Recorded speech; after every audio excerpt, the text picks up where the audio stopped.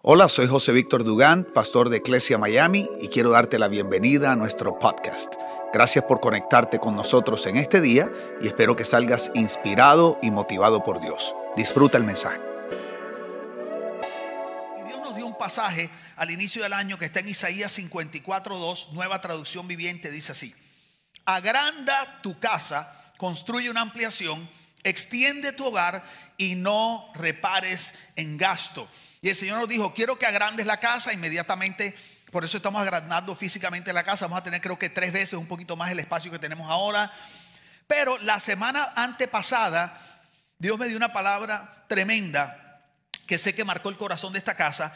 Y es que cuando Dios nos dio este pasaje de agrandar, de ampliar, el Señor nos dijo: yo no solamente me refiero al espacio físico, yo también quiero que ustedes agranden el espacio de su corazón, para que quepan aquellos que antes no cabían en ese corazón. El Señor nos estuvo hablando el domingo pasado que nuestro corazón debería ser tan amplio como el corazón de Dios, porque era la única manera que una comunidad espiritual puede ser realmente un lugar para todos, ¿verdad? Entonces Dios nos dijo: quiero que ustedes agranden la capacidad de su corazón de amar, para que en él haya espacio para todo tipo de gente, porque Dios quiere que Iglesia Miami sea un lugar para todos. Y el domingo pasado también fuimos a Juan 3:16, traducción en lenguaje actual. Dice así: Dios amó tanto a la gente de este mundo, dijo Jesús, que me entregó a mí, que soy su único hijo, para que todo el que cree en mí no muera, sino que tenga vida eterna. Y me gusta esta traducción porque dice: Dios amó tanto a la gente de este mundo. Y a veces cuando nosotros decimos porque de tal manera amó Dios al mundo, es algo tan abstracto. A mí me preocupa cuando tú a la palabra de Dios no le puedes poner cara. A mí me preocupa cuando medimos la iglesia por números y no entendemos que detrás de los números hay caras, hay vidas. Porque llega un momento que entonces la gente empieza a servir a la institución en vez de la institución servir a la gente. Nosotros existimos para servirte a ti y todos nosotros existimos para servirle a la ciudad. Pero usualmente lo hacemos al revés. Queremos que la ciudad le sirva a la iglesia y la iglesia le sirva al pastor. Entonces por eso me interesa ponerle cara a este asunto. Jesús dice: Dios amó tanto a la gente de este mundo. Entonces me impresiona que cuando Dios dice: yo quiero que ustedes amplíen, que agranden la casa, o sea, que amplíen su corazón para que en él quepa todo el mundo, y nos relaciona con este pasaje que dice: porque yo amé y yo amo tanto a la gente de este mundo. Y es tremendo porque aquí la palabra mundo es la palabra cosmos. Y la palabra cosmos significa el sistema, el orden. Y todos sabemos que el mundo tiene un sistema y un orden que es opuesto a Dios. Se enseña lo contrario a Dios, se cree lo contrario a Dios. Por eso la Biblia dice que lo que el hombre llama bueno es lo que Dios llama malo, y lo que Dios llama bueno es lo que el hombre llama malo. Nosotros estamos al revés porque vivimos un sistema que es contrario a Dios. Pero la Biblia dice que Dios amó a la gente que vive en ese sistema. Y a mí me parece increíble que el corazón de Dios es tan espectacular que tiene la capacidad de separar a la gente del sistema en el que viven.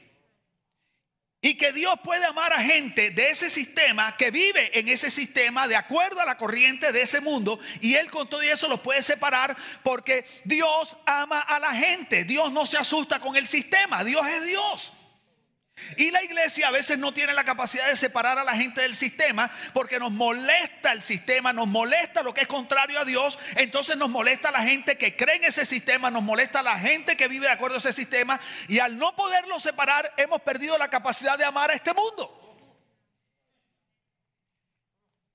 Y debido a eso, la iglesia se ha convertido en un club exclusivo para cristianos, donde la gente del mundo no tiene cabida. Seamos honestos. Las iglesias crecen por rotación de creyentes de una iglesia a otra, pero nadie se preocupa por la gente que está afuera. ¿Sabe por qué? Porque yo creo que ya alcanzamos a los que más o menos son medio santurrones y no son tan malotes. Pero como lo que va quedando es lo peorcito, no nos gusta. No queremos que vengan a desordenarnos lo rico que tenemos aquí. No queremos que nos incomoden lo que nos ha costado esta estructura, este orden, para que venga este hombre ahora, el borrachón o quién sabe qué, inmoral, sexual, a venir a dañar lo que tenemos. Pero si es que para eso fue que vino Jesús.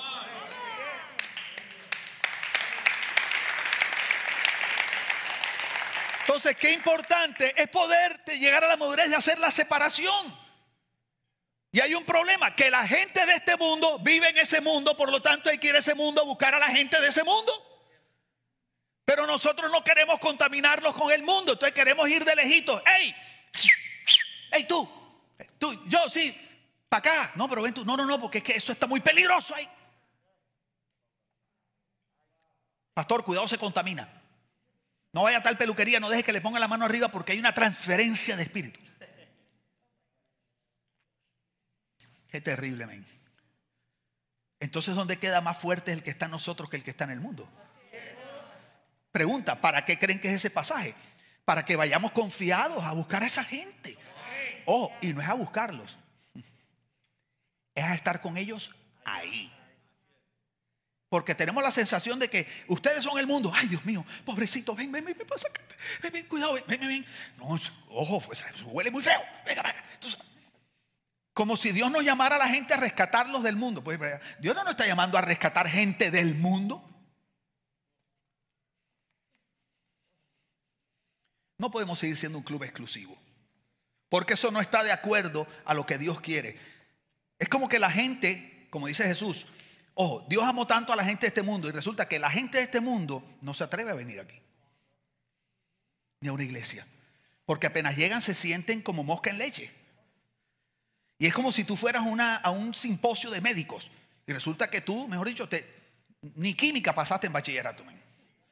Y tú vas a un simposio de médicos y tú ves a todo el mundo vestido de médico con batas blancas, estetoscopio, la cosa de médico, hablando toda anatomía, microbiología, fisiología y tal, que la sangre por la aorta que viene por la vena cava, y tú entras ahí y un amigo te dice, ven, que yo sé que te has sentido solo últimamente, pero quiero invitarte a una familia espectacular donde yo sé que te vas a sentir como en casa. Y resulta que tú llegas y todo el mundo de blanco, tú dices, pero estos son médicos, son Hare Krishna, tú sabes. Entonces tú entras ahí y todo el mundo hablando medicina y anatomía, y llega un momento tú dices, pero yo no entiendo lo que están diciendo, yo no conecto. Y así está la iglesia. Aleluya, gloria a Dios, la sangre de Cristo, la sangre en el dintel. Oh santo, Randa, Sam, Rambo, saca la bazooka. Entonces cuando la gente normal llega, entonces cuando la gente de este mundo, a los que vino Jesús, a los que Dios ama, entran, ellos dicen, yo no conecto, esto no tiene que ver conmigo, esto no se identifica con mi problema. Y cuando le hablamos de su problema es, tú eres un pecador, esto está malo, no lo puedes hacer así. Entonces dicen, pero además de que no conecto, me hace sentir como una basura.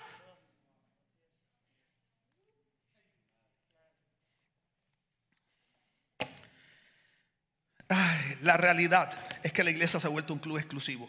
¿Saben por qué pasa esto? Porque en la iglesia desde hace muchas generaciones hay un paradigma que está errado. Y el problema es que se ha vuelto parte del fundamento de la iglesia. O sea, hay un paradigma en la iglesia que bíblicamente no está bien. Por eso es que nosotros tenemos que aprender a ir a las escrituras. Tenemos que tener cuidado de estar perpetuando y heredando paradigmas y doctrinas y no tener la madurez y la capacidad de ir a la Biblia a ver si de verdad eso es lo que Dios piensa. Hay un paradigma que está terrible. ¿Cuál es ese paradigma? Que la iglesia ha colocado la verdad primero que la gracia. Eso les voy a explicar.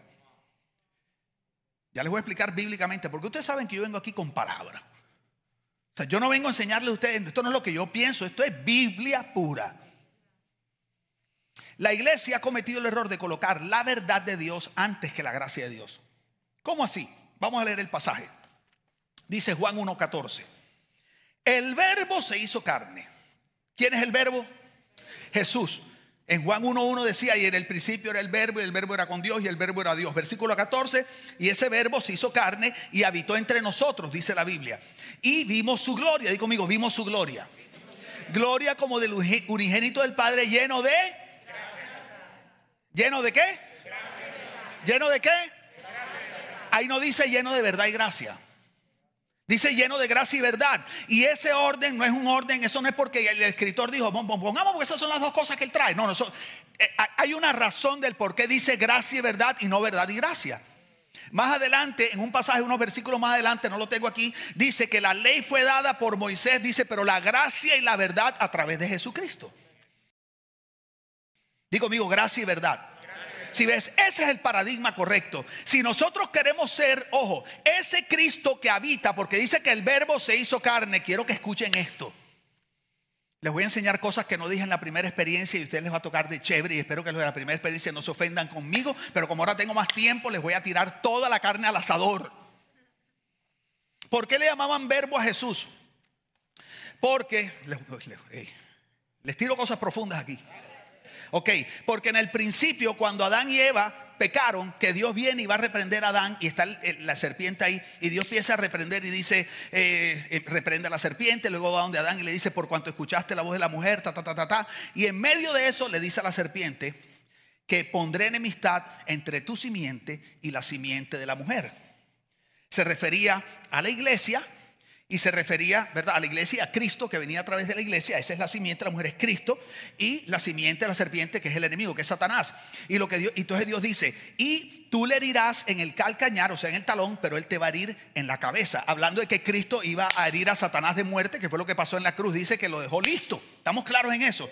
Entonces cuando Dios dice y habla de la simiente, lo que sale es de la boca de Dios, sale una palabra que dice que algún día ese Cristo eterno que estaba en el cielo iba a venir a la tierra, no se iba a quedar en el cielo. Entonces es verbo porque está saliendo una palabra de la boca de Dios. No es que Cristo no existía, es que en ese momento verbo significa palabra hablada. Entonces lo que está diciendo es que esa palabra que Dios habló en el origen ahora se está haciendo una realidad. Dice que habitó en medio nuestro, pero hay un problema, que Cristo ya no está aquí. Cristo ya no vive en la tierra. Cristo se fue. ¿A quién dejó Cristo en la tierra? A la iglesia. A la iglesia ¿y quién vive dentro de la iglesia? El Espíritu Santo. Entonces, la iglesia es como Cristo en este momento en la tierra, porque Dios no está en la tierra, y como Dios no iba a estar en la tierra, tenía que dejar un representante, un embajador. La iglesia es la representante de Jesús en la tierra, investida por el Espíritu Santo. ¿Me estoy haciendo entender? Entonces, cuando Cristo vivió en la tierra, la gente veía su gloria. Era una realidad, no era una mentira, no era puro bla bla bla, porque dice que el verbo se hizo carne. O sea, las palabras habladas se volvieron algo concreto. Está llegando la hora de que todas las palabras que se hablan en la iglesia, todo lo que se enseña, todo lo que se canta, tiene que dejar de ser puro bla bla bla y se tiene que transferir a acciones concretas en la vida de la gente y en la sociedad donde Dios nos puso.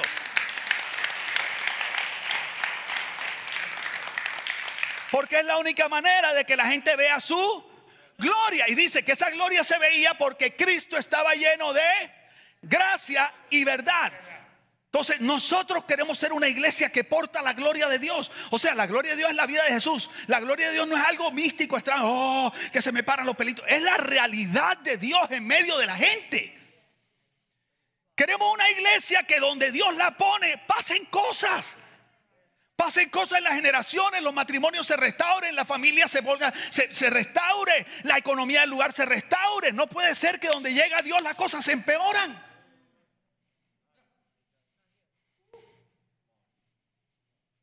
Pero para que eso suceda, esa gloria solo se manifiesta cuando se ve ese Cristo lleno de gracia y verdad. Digo conmigo, gracia y verdad.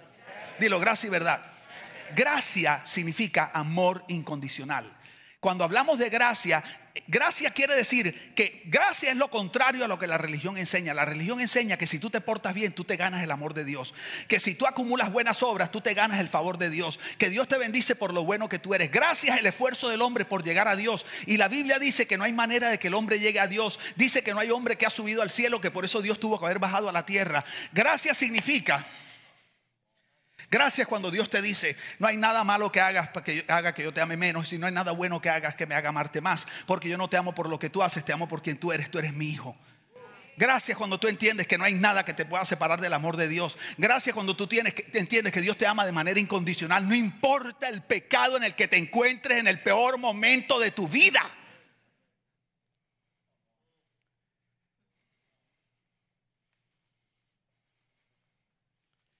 ¿Y cuál ha sido el problema de la iglesia? Que la iglesia ha querido poner la gracia, la verdad antes que la gracia. Oye esto, la gracia, di conmigo, la gracia es el fundamento. Di conmigo, la verdad es el edificio. La gracia es él y la verdad es él. O sea, el edificio se construye sobre el fundamento. O sea, la verdad se construye sobre la... Por eso la gracia tiene que ir primero, porque tú nunca has visto un edificio que lo construyan antes que el fundamento.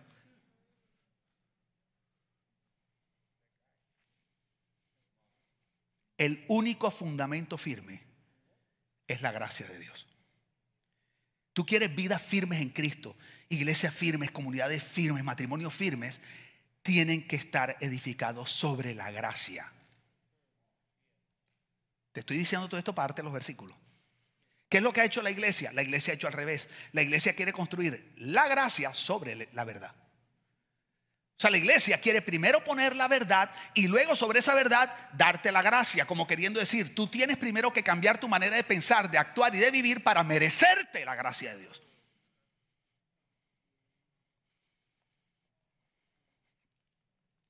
Dice Hebreos 13:9, nueva traducción viviente. Quiero que escuchen esto.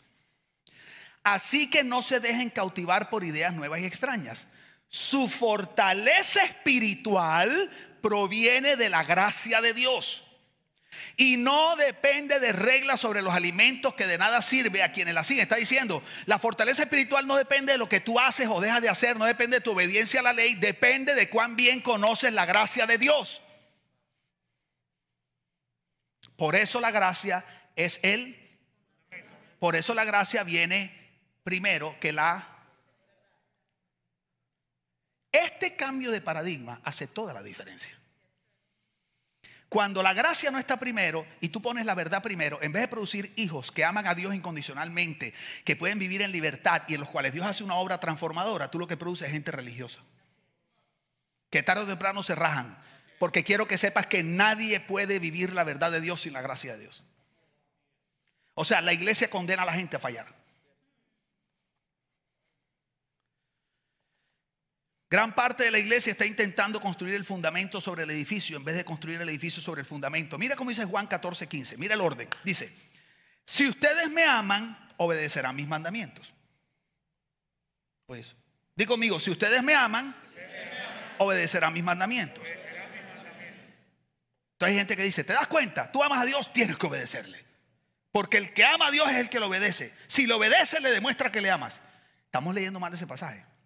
Lo que está diciendo es, si tú me amas, ¿cuál va a ser el resultado? Ok, pero vamos al otro pasaje. Está en primera de Juan 4:19, dice, nosotros amamos porque Él nos amó primero. Entonces pongámoslo en orden. Si ustedes me aman, ¿cuál va a ser el resultado?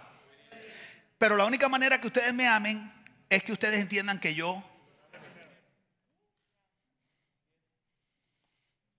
la gracia tiene que venir primero.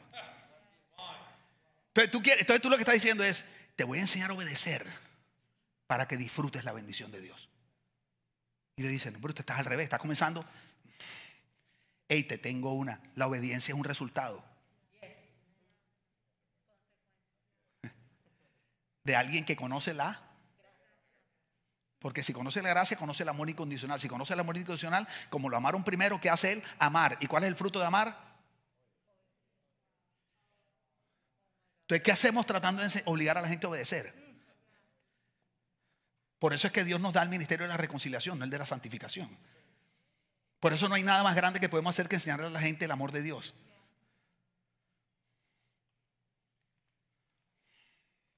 Oye, ustedes están aprendiendo algo hoy. Si queremos que Iglesia Miami sea un lugar para todos, ¿cuántos quieren que Iglesia Miami sea un lugar para todos? ¿Cuántos están dispuestos a ampliar su corazón así?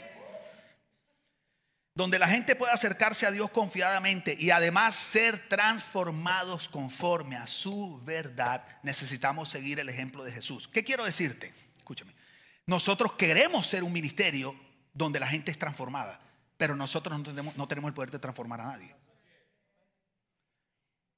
Entonces, si queremos que la gente sea transformada, lo primero que tenemos que hacer es un lugar donde la gente pueda acercarse a Dios, porque Dios es el que transforma a la gente. Entonces, para eso hay que seguir el ejemplo de Jesús. Y te voy a enseñar un concepto. Y te voy a enseñar inglés para los que no hablan inglés.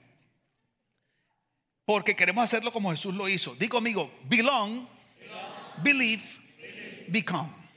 Dilo otra vez, belong. Si tú no hablas inglés, haz como si hablaras. Pon la L así, belong, believe, become. Y te lo tira así como con caché. Di conmigo, belong, believe, become. ¿Qué es belong en español? Pertenecer. ¿Qué es believe? Creer. ¿Y qué es become? Como convertirse a. Become es cuando te conviertes en algo, cuando cambia tu comportamiento. Ok, digo conmigo, belong, believe, become. Así fue que lo hizo Jesús. Belong, escucha esto. Belong, pertenecer. Lo primero que hizo Jesús con sus discípulos fue hacerlos sentir parte de su vida y de lo que él estaba construyendo. Si ves, Jesús no comenzó cambiando la vida de los discípulos ni cambiando su manera de pensar. Lo primero que Jesús hizo fue darles sentido de pertenencia. Esta es tu familia. Tú perteneces a este lugar. Camina conmigo, vive conmigo, vamos juntos de la mano, comamos juntos. Esta es tu familia. Ya no te llamaré siervo, te llamaré amigo. ¿Y por qué, Jesús? Porque yo hago todo lo que tú dices. No, no es porque tú haces todo lo que yo digo. Él dijo, le llamaré amigos porque yo les he dado todo lo que mi Padre me dio. O sea, la amistad de Jesús no estaba basada en lo que ellos hacían por él, sino en lo que Jesús había hecho por ellos. Entonces Jesús primero les da sentido de pertenencia. En vez de tratar de enseñarle a la gente a pensar, creer y actuar como nosotros, primero hagámoslo sentir parte de la familia. Si queremos que Iglesia Miami sea un lugar para, no hay nada más importante que todo el que llegue a este lugar sienta que esta es su familia.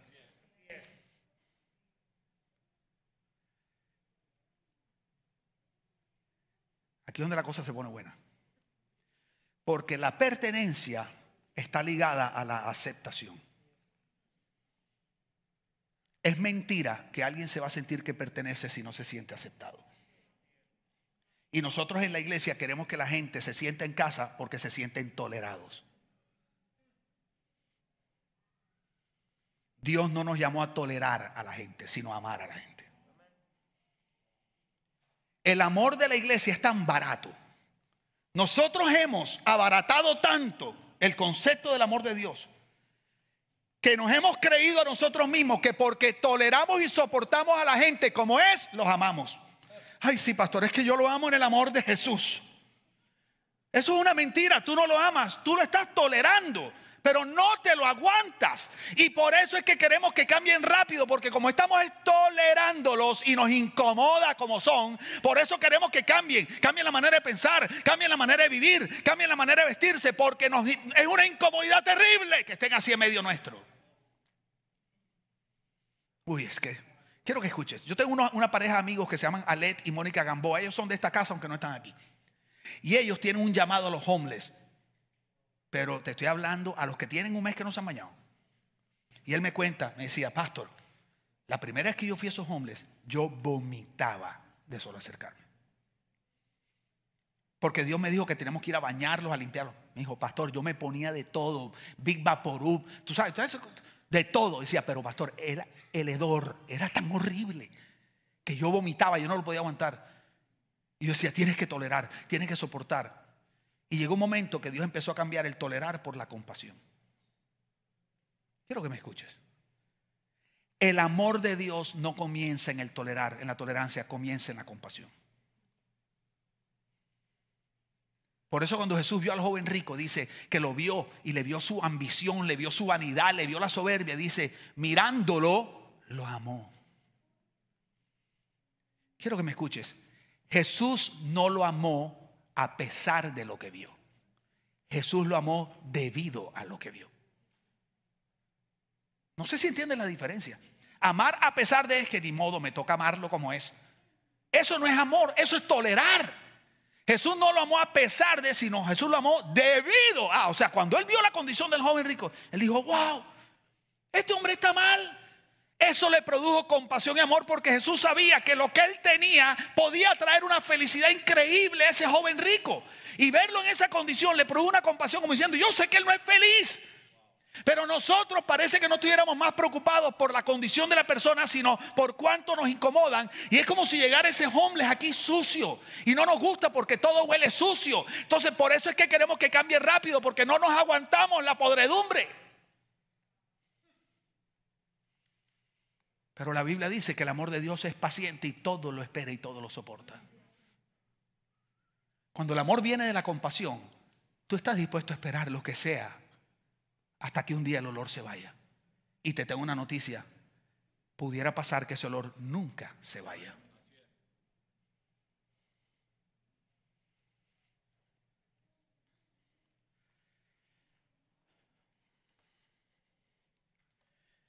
La pertenencia está ligada a la aceptación. Mire cómo dice Romanos 15:7. Por lo tanto, acéptense unos a otros, tal como Cristo los aceptó a ustedes para que Dios reciba la gloria.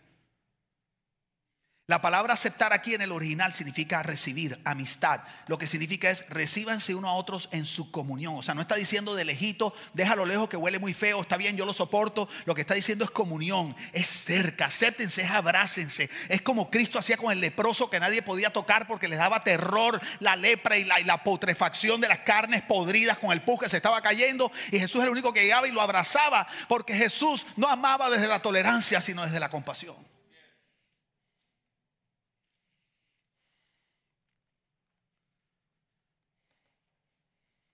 Di conmigo, belong.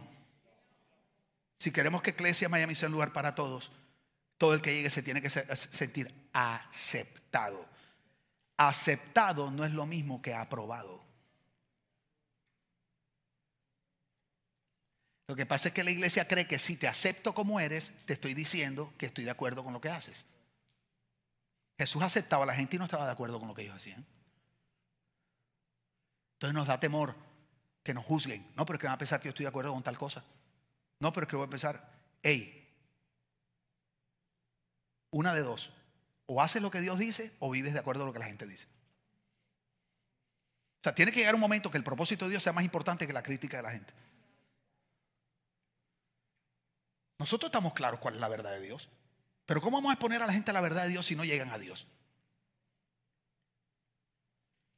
Una pregunta, ¿ustedes están entendiendo lo que estamos hablando hoy aquí? Di conmigo, belong. Di believe. Mira qué tremendo. En esa pertenencia, en esa aceptación, ellos caminaban con Jesús y ellos veían a Jesús hacer cosas. Pero era en la vida diaria, ellos lo veían. Me ayuda Jeff. Ellos lo veían. Y entonces Jesús no estaba, pues les quiero decir que lo que estoy haciendo es tal cosa. No, no, no. Él simplemente le dijo, ustedes son mi familia, ustedes son parte de esto. Y en esa libertad de sentirme amado como yo soy, eso me permite ser libre para preguntar, para aprender. Entonces, en ese pertenecer, esa aceptación, empezó a nacer algo que yo llamo curiosidad. Digo conmigo, curiosidad. ¿Sabes qué he aprendido? Que la fe genuina comienza en la curiosidad. Nosotros parece que quisiéramos que la gente pasara de blanco a negro sin ningún proceso en intermedio. Nosotros queremos que la gente pase de ser una persona resentida a ser una persona que perdonó a todo el mundo sin pasar ningún proceso intermedio. Hey, brother, perdóname, pero Dios no hace la misma obra en todo el mundo. La menor cantidad, o sea, la gran mayoría de la gente a veces le toma años ser sano de cosas. Pero como a nosotros nos molesta, queremos que lo bañen rapidito. Y empezaba la curiosidad.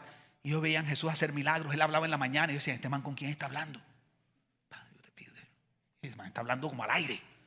Y de pronto empezaban a decir, wow, está orando, está orando. Porque yo estaba acostumbrado a la oración de los judíos. Tú sabes, 3 veces la sinagoga, el asunto, donde estaban. Y yo decía, esto es diferente. Entonces de la curiosidad llegaban y decían, maestro, ¿qué estás haciendo?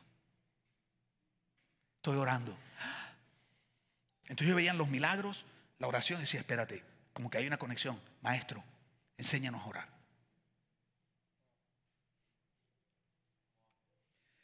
Entonces, el pertenecer producía esa comunión y esa libertad que hacía que empezara a surgir una fe genuina en el corazón de la gente. Iglesia Miami, permíteme que te diga lo siguiente. Yo no quiero edificar una casa de hipócritas. Yo no quiero edificar una casa donde la gente está obligándose a portarse de cierta manera para no quedar mal con el pastor o con los otros que se portan diferente. Nosotros no estamos en el negocio del reflejo condicionado. Esto no es una casa psicológica. Yo soy un pastor, yo no soy Pavlov. Iván Pavlov, el man ruso que cogía a los perritos y le ponía un plato de comida y tocaba la campanita y ellos botaban saliva cuando le tocaba la campanita. Ellos veían la comida, salivaban, tocaban la campanita. Así durante muchas veces, hasta que llegaba un momento que no mostraba comida, nada más tocaba la campanita y botaban la saliva. Así están las iglesias de hoy. Si tú dices tal cosa, Dios te bendice. Si tú dices tal cosa, entonces todo es condicionado. Eso se llama reflejo condicionado. Las iglesias de hoy están construidas con base en el reflejo condicionado. Hemos hecho del Padre un Dios transaccional, no un Dios relacional. Dios no es un Dios transaccional, es un Dios relacional. Por eso es que tienen que pertenecer. No es, ok, ven, como Dios transaccional, si cambias Dios te va a dar esto. Y si cambias Dios te... Y Jesús dijo, no, esto no es así. Ustedes son mis amigos. Ustedes son mi familia. Aquí no hay ninguna transacción. Yo los amo a ustedes, yo quiero que ustedes anden conmigo.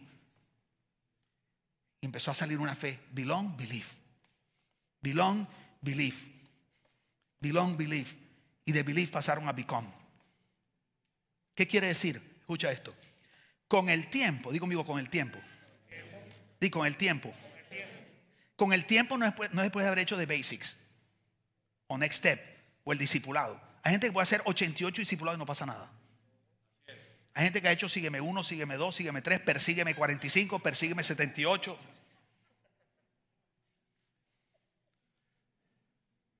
Con el tiempo pasó lo inevitable, que empezó a surgir un cambio en ellos. Sí, es una genuina transformación, pero estoy aquí para decirte que la transformación es un fruto, no una conducta.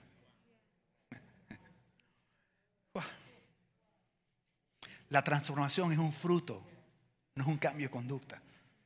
La transformación genuina espiritual es lo que se da cuando una persona encuentra la familia de Dios y pertenece a ella y es expuesto a la vida de Jesús. No queda otra alternativa que transformación. ¿Sabe lo que la iglesia ha hecho? La iglesia no hace belong, believe, become. La iglesia hace believe, become, belong. ¿Tú quieres ser parte de esta familia? Tienes que creer como yo. Tienes que vestirte como yo. Tienes que hablar como yo. Tienes que comportarte como yo. Y cuando hagas el believe y el become y vivas como yo, te merecerás el derecho de ser parte de esta familia. Con razón que la iglesia no es un lugar para todos.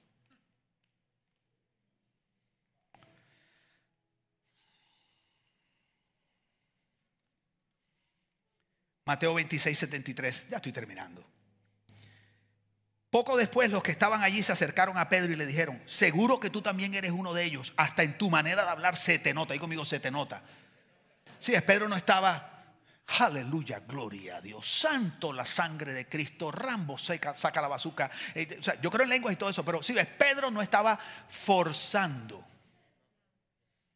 un cambio o una conducta, sino que el haber andado con Jesús produjo una fe genuina, que produjo una transformación genuina, y por lo tanto ahora se le notaba. Digo conmigo, se le notaba. Mujeres que están aquí, ¿ustedes notan cuando un hombre, por ejemplo, está siendo romántico de verdad o la vaina es medio inventada? Una pregunta: ¿acaso cuando la persona no es genuina no se le nota que no es? Bueno, cuando es, también se le nota que es. Si ves, la idea de la vida de Cristo no es que te esfuerces, sino que se te note.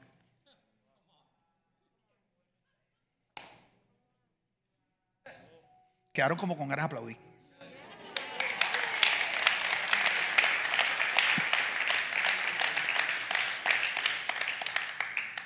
Entonces, ¿cuál es nuestra labor?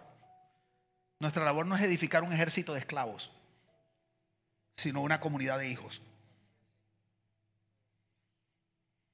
Pero para eso tenemos que ampliar el corazón, prepararlo para que sea un lugar para todos, donde todo el mundo se sienta aceptado, porque cuando se sientan aceptados van a sentir que pertenecen. Cuando se sientan que pertenezcan, entonces van a andar con nosotros, se van a sentir libres de pasarla rico con uno. Entonces en esa vida va a empezar a generar una fe genuina con base en la curiosidad. Y luego de eso va a empezar a producir la vida de Cristo adentro. Va a suceder un milagro.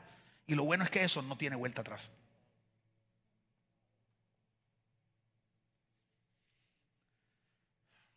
Yo no quiero que Dios nos dé nada nuevo si nuestro corazón no está listo para abrazar a todo el mundo.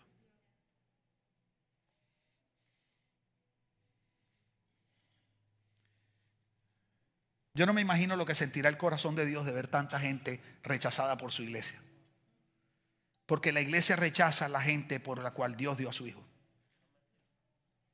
La gente de este mundo.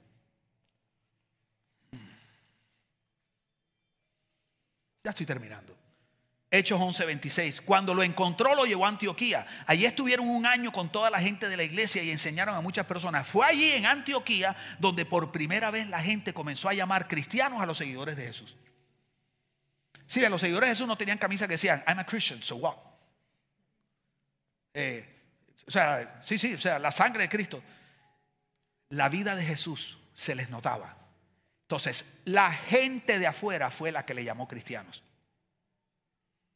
Pregunta, ¿se te nota la vida de Jesús? Si la gente te ve, ¿te llamaría cristiano? Me refiero, no cristiano religioso, porque hay gente que, oh, aleluya, porque tienes corbato. No, se mantiene que sea aleluya cristiano.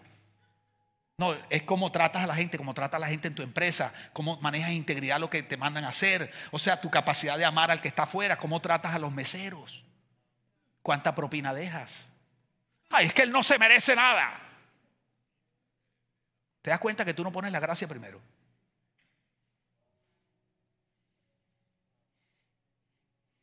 Si tú pusieras la gracia primero, tu propina no dependería de cuánto, si se lo merece o no se lo merece, porque si fuera por merecerlo, aquí todos estaríamos muertos.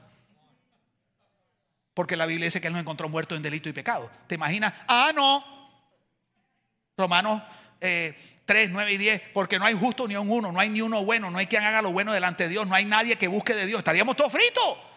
¿No te das cuenta que nosotros los cristianos vivimos bajo pura, todo es la verdad, la verdad? No, es que necesito que me demuestre que te merece la propina. El problema es que eso no solo en el restaurante, en la iglesia también es así. Y lo predicamos. Necesito que me demuestre que te merece la bendición y la provisión. Pastora, ¿qué tal cosa? Por eso te dio el cáncer. Con razón no tienes para la renta.